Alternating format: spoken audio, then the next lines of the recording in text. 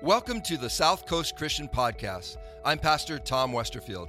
On behalf of myself and our entire staff, we want to thank you for listening, and we hope this message uplifts and encourages you this week. So we continue in our series. It's a 3-week series that we've been doing for Christmas, and it's called Wonder.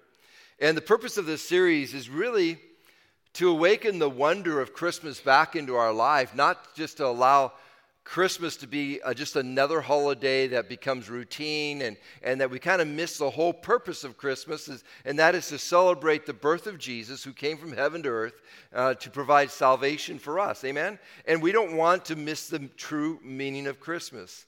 The series that I've been doing is focusing on 3 Old Testament passages that are found in 3 prophetic books. Jeremiah, Micah, and next week we're going to be talking about Isaiah, and 3 prophecies about the coming king, 3 prophecies about Jesus in the Old Testament as he was going to become our Savior, the birth of the Savior. Last week we looked at the Old Testament scripture found in Micah chapter 5, and if you didn't hear last week's message, I really encourage you to go listen to it. I give a lot of information about the significance of Bethlehem and also the significance of Jesus as our Savior coming to this earth. And I think before you enter into Christmas, I'd love for you to listen to that message. This week, I want to share a message from a passage of Scripture found in Jeremiah chapter 23. And Jeremiah, and it's a shorter message, so don't panic that we have so much more. You'll make it, okay? Jeremiah was a prophet of God, 600 years before the birth of Jesus, and the book of Jeremiah documents the prophecies that God gave Jeremiah to warn the people of Judah to turn away from their sin and to turn back to God. Otherwise, what was going to happen is if they didn't turn away from their sin, if they didn't repent of their sin, God was going to bring destruction upon the land. Israel at this point had already been destroyed. The capital of Samaria, if just a little history, at this time with Israel, there was really 2 kingdoms. There was the kingdom of Israel, and then there was the kingdom of Judah. Samaria was the capital of Israel, of Israel, and Jerusalem was the capital of Judah. At this point, Israel had already been destroyed. It had already been taken over by the Assyrians. It's over, it's done. Now, all of a sudden, the prophet Jeremiah is sharing, hey, Judah, awaken. Guess what? Wake up. Turn away from your sin, turn away from serving other idols, and start serving the one true God. If you don't, guess what? Just what happened to Israel is going to happen to you as well. So he's trying to awaken up the people. And catch this. God sent multiple different prophets to go and share with Judah and with Israel. Hey, turn away from your wickedness. For Judah, it was 150 years of prophecy. If you don't turn away from your evil, God is going to... 150 years is a lot of patience. Do you know God is patient with us? And thank God for his patience. But there is a time where God says enough is enough. I'm trying to be as patient, but it's time to turn away from the evil practices. It's time to turn away from sin and to start following after God. Jeremiah's prophecies happened right before the judgment as God allowed King Nebuchadnezzar from Babylon to conquer Judah and destroy the capital of Jerusalem. So in the book of Jeremiah, it's kind of interesting. There's both the prophetic warnings found in Jeremiah, but there's also the judgment that's found in Jeremiah. Jeremiah is known as the weeping prophet because he's warning the country about what's taking place, and he loves his country. How many love your country? He loves his country. He loves the people in his country. And he keeps on sharing the warnings that God has been giving him, but no one's listening. And now he's starting to see the destruction of his own country. And in Scripture, you can see that he's weeping over the sins of his people. He's weeping with sadness because of what's taken place. It's a similar reaction to what we see when Jesus wept over the city of Jerusalem. If you remember, the week before Jesus' crucifixion, there's a triumphal entry, and he comes in riding on a donkey, a young colt. Jesus is coming in, and you can find this reference in Luke chapter 19, verse 41. As Jesus riding that donkey, before he gets there, People are putting palm branches down, Hosanna, Hosanna to the King. They're saying all these wonderful things. But before Jesus enters the city, it says that Jesus wept. Why? Because he knew that the leadership, he knew that the people of Jerusalem were going to turn the people away from him, and he could see what was going to take place in the hearts of it, and he wept over the people because he loved them. But he knew that they were going to choose to follow sin instead of following him at that point. Jeremiah's mission was a difficult mission, as he never sees any repentance happen in the lives of the people. Can you imagine spending your entire life sharing a message that God had given you? And this is maybe would help some of you here today that feel like, man, I just seem like I'm beating my head against the wall at times. Jeremiah spends his entire life sharing a message that God had given him, and yet he sees no results.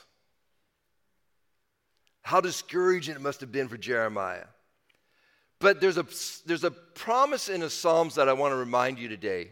And this might be for a word for some of you today, even within your own family or within your own friends.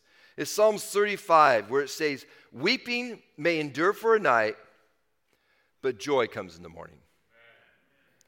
There's times where it might be a struggle. We think we're going to have to give up on hope, and we're just like, man, how's this going to happen? And the Bible talks about there is times where there is going to be difficult. There's times where there's going to be weeping. But if we just press through, if we remain faithful, guess what? Joy comes in the morning.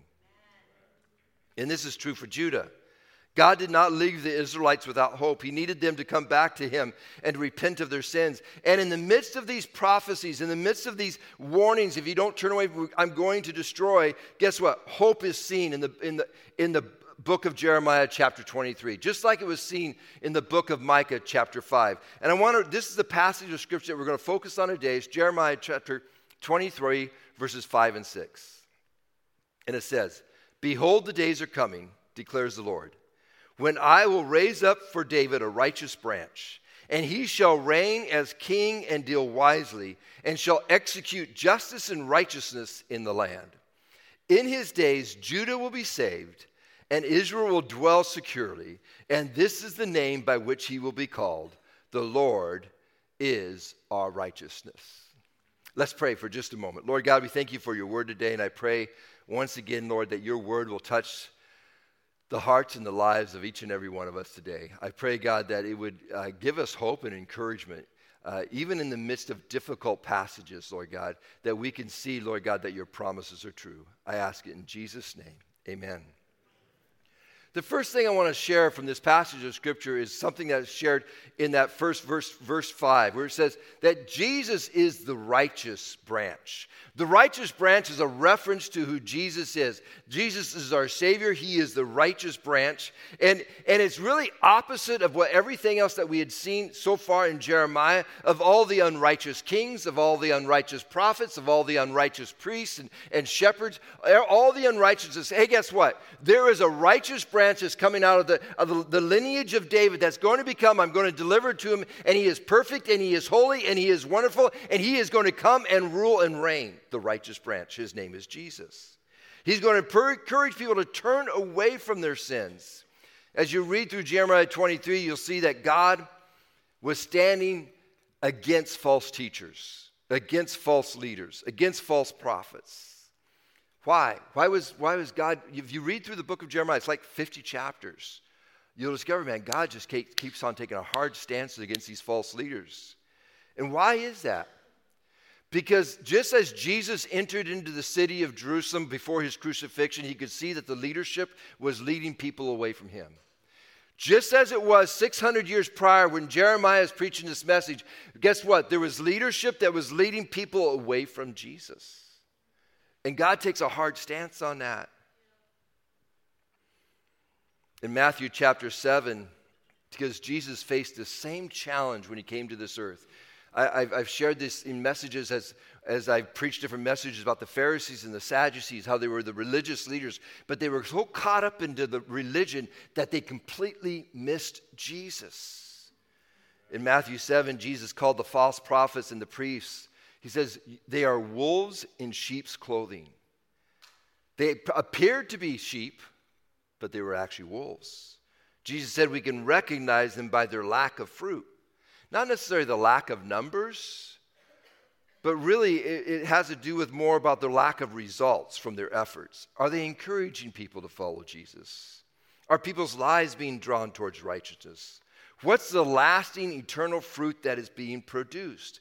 See, everything that we should do in our life, in our relationship in this church, in our relationship in our home, in the relationship in our work, everything we do should point people to who? Jesus. If we're pointing them anywhere else, guess what? It's not a good thing. We need to be pointing, our actions should point people to Jesus. Everything we do. Do you know the main difference between a true prophet and a false prophet? It's the source of information. Where's the information coming from? Are they sharing from God's word, or are they sharing their own thoughts and their own desires? I know that today's message maybe is a little heavier, but just follow along with me here for a minute. I'm going to say something that might be a little controversial to some.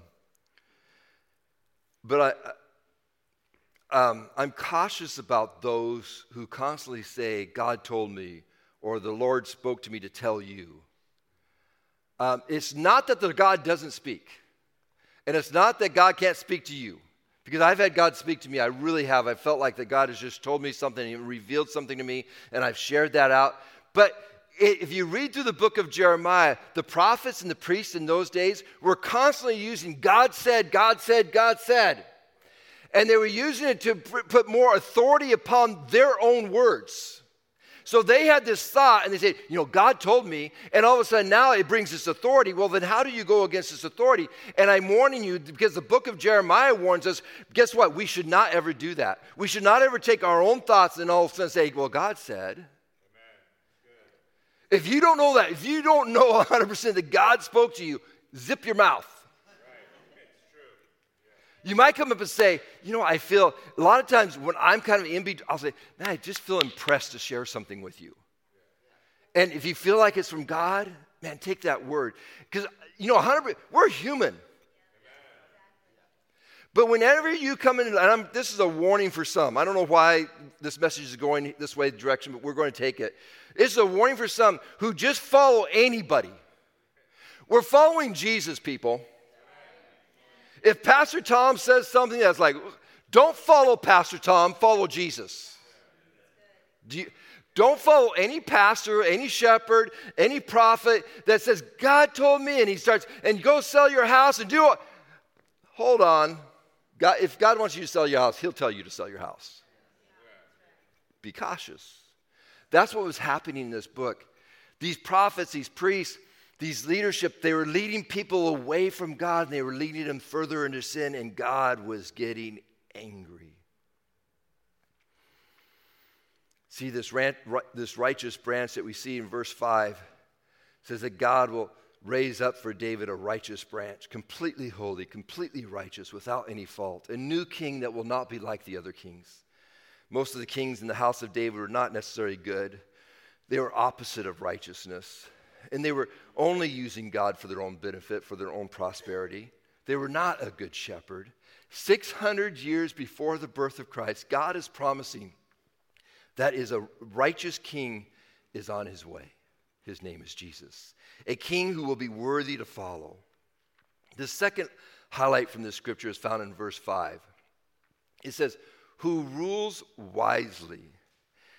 The righteous branch that Jeremiah is referring to will reign as a king and will rule wisely. And we see this truth displayed in the life of Jesus. Jesus' life on earth wasn't about himself. It was about being obedient to God. It was about helping those who were poor. It was about helping those who are hurting. He was about bringing justice to the powerless, defending those who were being persecuted. We see this in the way that Jesus responded to the woman at the well.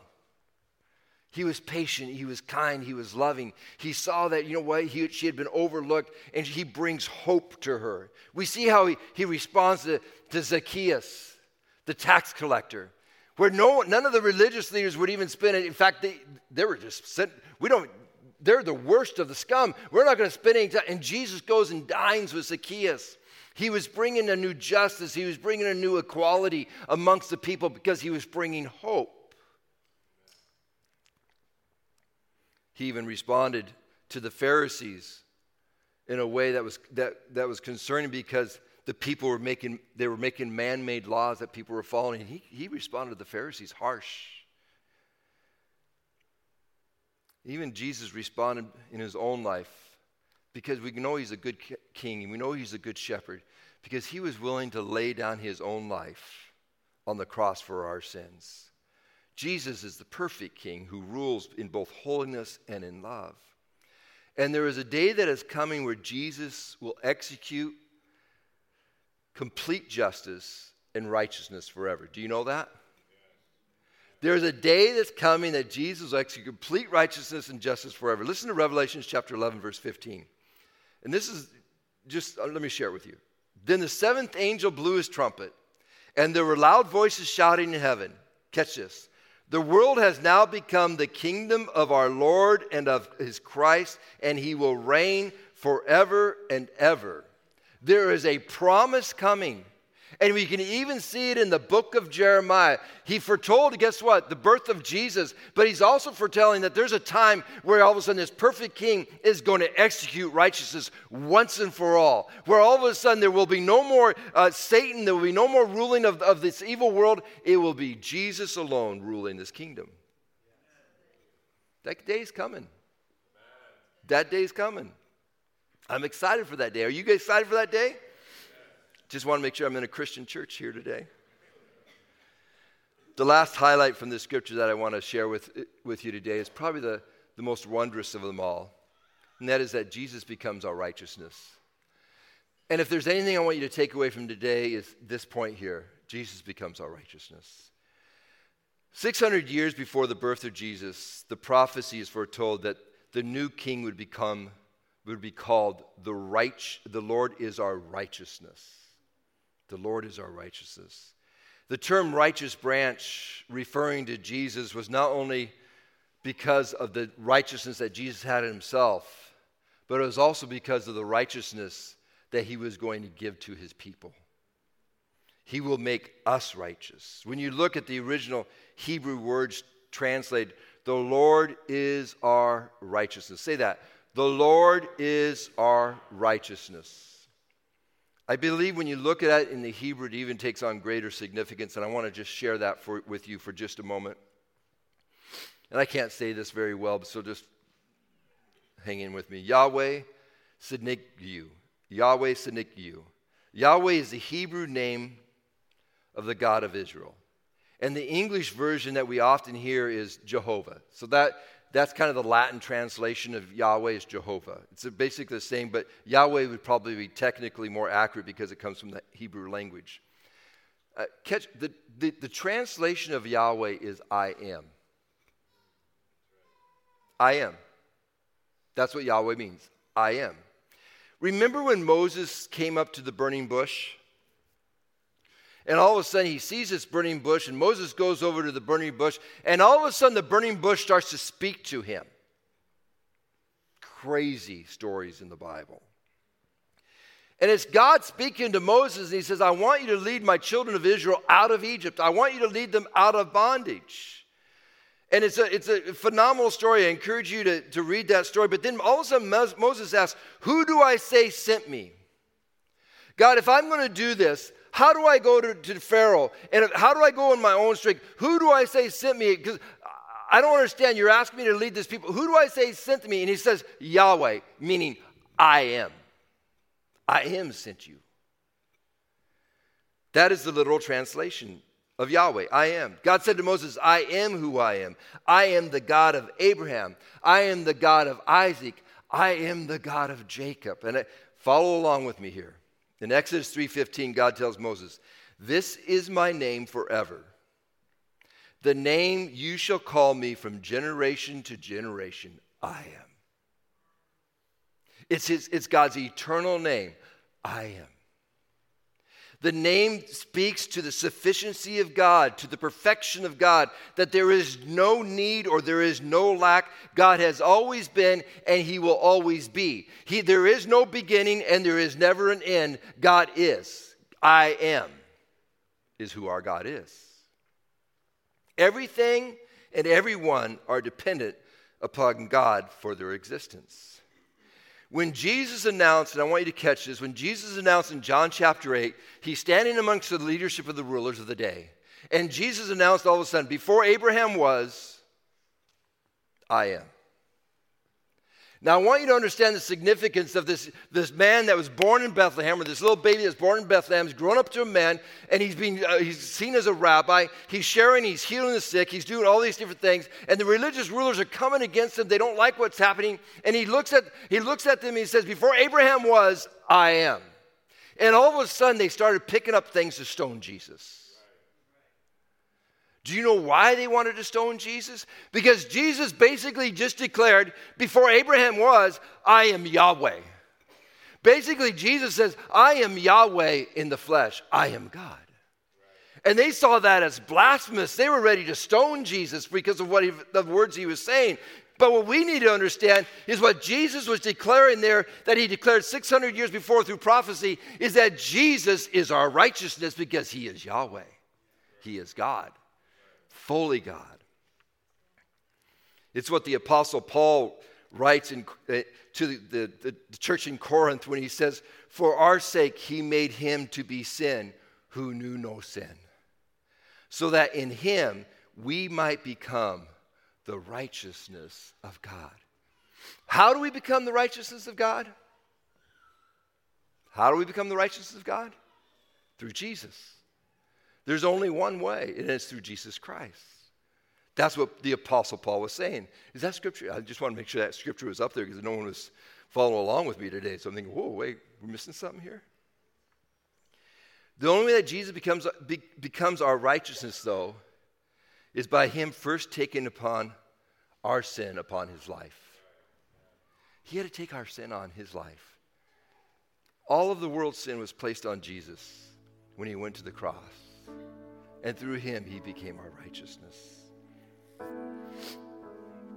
His death became the ransom payment for our sins. Through Jesus, we can attain the righteousness of God. And I share this whole message and the prophecy in Jeremiah and the whole idea of Yahweh, who is our righteousness. The names describing God, many of us have heard those names. And many times we hear it through the word of Jehovah, God. We hear these words, but it's God's character, and they're significant. And I hope this takes on a new significance this Christmas and brings a new wonder into your heart. When you say Jehovah Jireh or Yahweh Jireh, the Lord provides. See, God is perfect. He is complete. He is a king that brings complete righteousness. Jehovah Rapha, the Lord who heals. Jehovah Nissi, the Lord our banner, the one who fights for us. He's our God. He's our good shepherd. He is the righteous king. And the last one that I want to share that I was sharing with you today is Jehovah Tsidkenu, the Lord our righteousness. See, it's not our righteousness that we can never get into heaven through our strength or through our goodness or through we can't. It is only through the righteous king that was born in Bethlehem, that died on a cross for your sins and for my sins. Jesus is truly the wonder of Christmas. And this is the question I want to close with today. I'm doing much better on time than I thought, so there you go. Jeremiah the prophet's life, man, it was difficult. I kind of shared a little bit about that. He's given a message by God to go share this basically a word of judgment. If you don't turn from your sins, if you don't turn from your wickedness, God's going to come and destroy the city. So he shares this difficult message. He's sharing to an unrepentant people to turn towards repentance. But they were unrepentant. They didn't want to. And he's still sharing this message of repentance. It says in the scripture that the king and the people became so tired of listening to Jeremiah's prophetic words. They became so tired of it that they made these plans to kill Jeremiah. They wanted to get rid of him once and for all. They got tired of the negative message that disaster was on the horizon. They didn't want to hear that anymore. They wanted to hear something positive. It's kind of an interesting thought. So then all of a sudden, tucked in the middle of this book of Jeremiah, all of a sudden you see these two scriptures in Jeremiah 23, 5 and 6, and it's a message of hope. It's a message of a righteous king that's coming, that's going to rescue the land. It's going to rescue Judah. It's going to rescue Israel. There's hope. And see, the people had the opportunity to, at that point, to say, oh man, Jeremiah shared a message of hope. Let's turn away from our wickedness and let's turn towards God. They had that opportunity to do so, but they didn't. They just continued forward into their sins. And so the real question for us today, and I want you to grab a hold of this Christmas season, as we walk into the season. Do you have the faith to believe in God's word? Do you have the faith to believe that Jesus is your righteousness? How will you respond? The nation of Judah continued to live unrepentant life. And I'm going to share something. I just feel like I need to share this. I wasn't going this direction, but I'm going to share two different ways about the righteousness of Christ. You're probably living either in two camps. One is that you think your righteousness is good enough. And if you live in that camp, guess what? It's not. For all have sinned, all have fallen short of God's glory. No one can earn their way into salvation by themselves. They need Jesus. They need his righteousness. So the first thing is for those who maybe struggle with self-righteousness, to understand you're not good enough and you need to put your faith in Jesus Christ. But then for some of you who don't feel like you're good enough and that you've done so many bad things and so many wrong things that God could never forgive you, that God could never say, no, come into my kingdom. No, you can never come that direction. You even feel guilty right now being in church because you know that you've sinned last night. You're struggling. Guess what? God says that we put our faith in Jesus Christ, that it's no longer our righteousness, but his righteousness. You can be set free from guilt, from shame, from all that past crud that you're struggling with. All God is asking us to do is we put our faith in Jesus. What really needs to take place, I say this over and over, and I'll keep on saying over and over until the day I die, is that we just need to turn away from sin. Doesn't mean that sometimes we don't sin. Doesn't mean that sometimes we might not make a mistake. But no longer are we facing sin and embracing it. Instead, we have turned 180 degrees and we're facing Jesus and we're embracing Jesus and we're walking toward Jesus and we're following after the righteous King, and all of a sudden his righteousness becomes our righteousness. And your sin just no longer matters because it's covered under the blood of Jesus Christ. Didn't the young boy say that in his prayer today? Wasn't there something about, I thought he said something about the blood of Jesus. Wasn't that in their prayer? Come on, somebody. The blood of Jesus is our righteousness. And we can walk in faith, putting our trust in him. The question that we have to ask each and every one of ourselves, we have to ask, are we willing to put our faith in Jesus and follow him? A prophecy 600 years before the birth of Jesus was given the people of Judah hope. Today, I hope that I can share that same hope with you, that Jesus is your righteous King. Lord, we thank you for your word today. Your word is powerful, it is impactful, and it changes lives. I pray today that every person here, every person online, every person that is gathered here, even on this rainy day in Southern California, if they haven't chosen to put their faith in you, I pray today would be the day they would choose. Today would be the day of salvation. Today that would be the day that they would walk away from their guilt, their shame, their sin. They would say they put their trust in you. God, I pray that they would see you as the righteous King, the one who brings justice, the one who loves, who is faithful, who is true, who is perfect. God, let us put our hope in you this Christmas season, Lord God, like ever before, Lord God.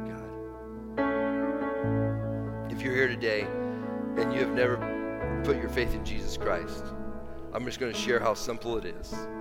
Because I would hate for anybody to leave here today not having hope. And Jesus says in his word, or in the Bible, it says that all we have to do is to believe on the name of the Lord Jesus Christ and you shall be saved. Believe, believe, believe. So today, if you're that person, you say, Pastor Tom, I want to choose to follow Jesus. I want you to say this prayer with me. And I want the entire congregation to say this prayer. And if you're joining us online, say this prayer and believe it and mean it. And guess what? The righteousness of Christ will come upon your life and it will cover all of your sins and you will be a part of the kingdom of heaven. Say this prayer with me today. Lord Jesus, forgive me of my sins. Today I choose to follow you, the righteous King. Set me free from my past. Give me the power of your Holy Spirit and help me to do what is right.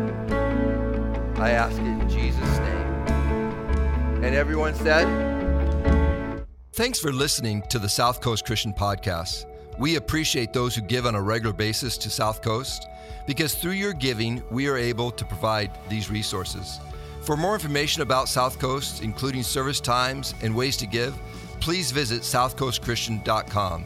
And if you haven't already, please subscribe to this podcast. Thanks again, and may this week be filled with new opportunities where you can receive and share God's love.